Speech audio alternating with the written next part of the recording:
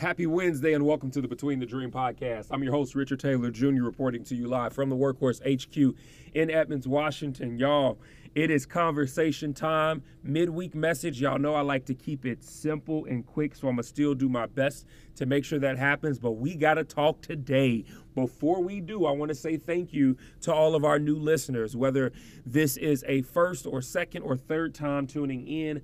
Thank you. And of course, for my returning listeners, my dream team, thank you so much for being here in the space. Whether new or old, I ask that you subscribe to whatever platform you're listening on.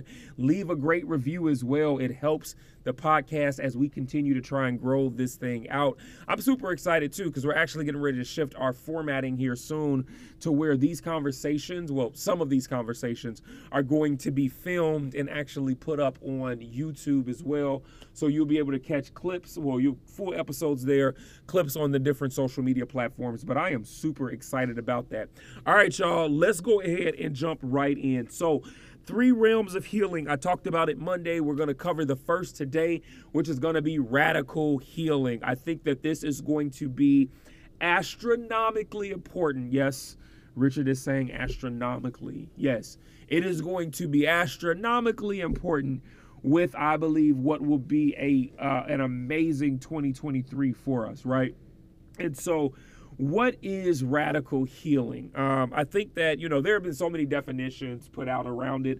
I would say that radical healing, it typically looks like being or becoming whole in the face of the wounds that we have. And it could be identity-based wounds, and not only the wounds, but the injuries that come with it, the trauma that comes with it, right?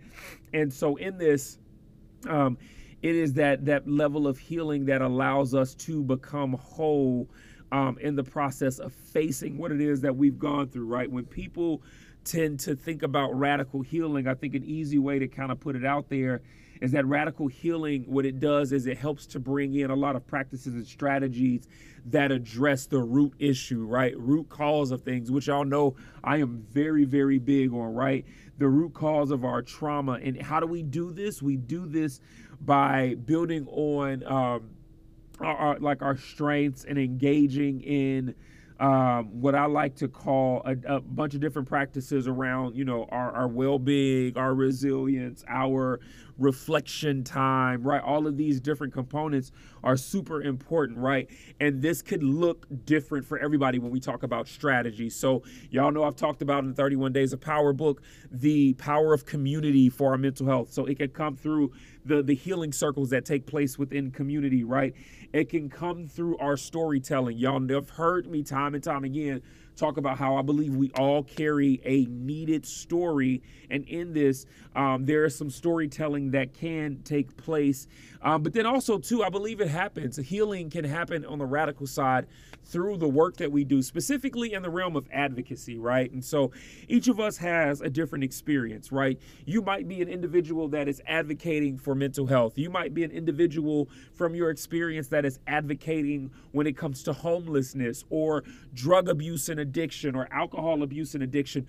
There are so many forms of advocacy. And in this, whether we know it or not, being involved in the work is actually a great form of radical healing. And so I want us to take some time today in this, as we now know what radical healing is what would it look like for us in our radical healing? Remember the 3 realms. We got radical healing, we got relentless healing, and we've got realistic healing. Today we're going to focus radical, right? But in the radical piece, I think that there are several things that we need to be able to do. And I'm going to just give them to you from my life and how I've kind of learned it, right? I want to really encourage the storytelling portion, right? Being able to share your experience is going to be wildly important in your healing. Why is this? 2 things happen. 1, it is a release for you. 2, what it does is it actually starts to act as a connector for other individuals who, whether you knew it or not, have some of the same experiences, have gone through some of the same things, and you're actually allowing freedom and healing to take place for them. So I want us to take some time to really reflect and consider our story. And I'm not just talking glitz, glam. I'm talking the hard parts. I'm talking about the issues that you've dealt with, the traumas that you've experienced. These are going to be vital when it comes to your storytelling. So don't be afraid to share it. Do not be afraid to share your story. Here's the beauty with story sharing and telling. You can do it at your own pace. So don't feel like you've got to do too much. Do just enough.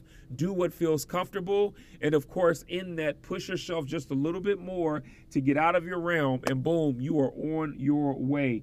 I think in radical healing too, one of the things that we've got to do is maintaining our hope. I talk about this in my 5th book, The Other Side, that concept of there is hope, that hope exists even in what seems like hopeless situations, right?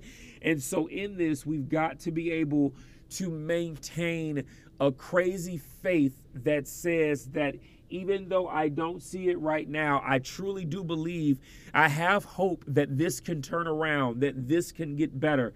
And this is going to be a huge piece for us. Finally, as we learn how to practice this radical healing within our own lives from what we've experienced, a big part of radical healing is going to be the self-care that we put forward within our own bodies, within our own mind, right? And so in this, how are we practicing these spaces where we're taking care of ourselves, where we're loving on ourselves, where we're giving ourselves a fighting chance and an opportunity to see life differently, to see a love differently, to figure out what joy and peace and hope can look like for us and for those around us, right?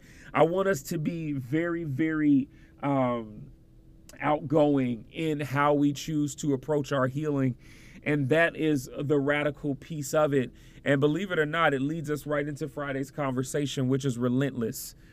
As we take these moments to say, I'm going to embrace radical healing, I'm going to embrace this healing that allows me to go beyond the realms of the surface, go beyond the realms of what I would normally do. As I'm going to be radical in that, I now need to be relentless as well. We'll talk more about that Friday, though. But listen, if this episode helped, do me a favor. Make sure you share it, right? And you got any questions, please feel free to hit me up. Comments, hit me up. I'd love to hear from you. Richard.Taylor Jr. on Instagram, Richard L. Taylor Jr. on Facebook and LinkedIn, at Truly TaylorMade on Twitter. And of course, RichardTaylorJr.com is the website. Love you all. Looking forward to hearing from you. You're not losing in life. You're not failing. You're simply between the dream.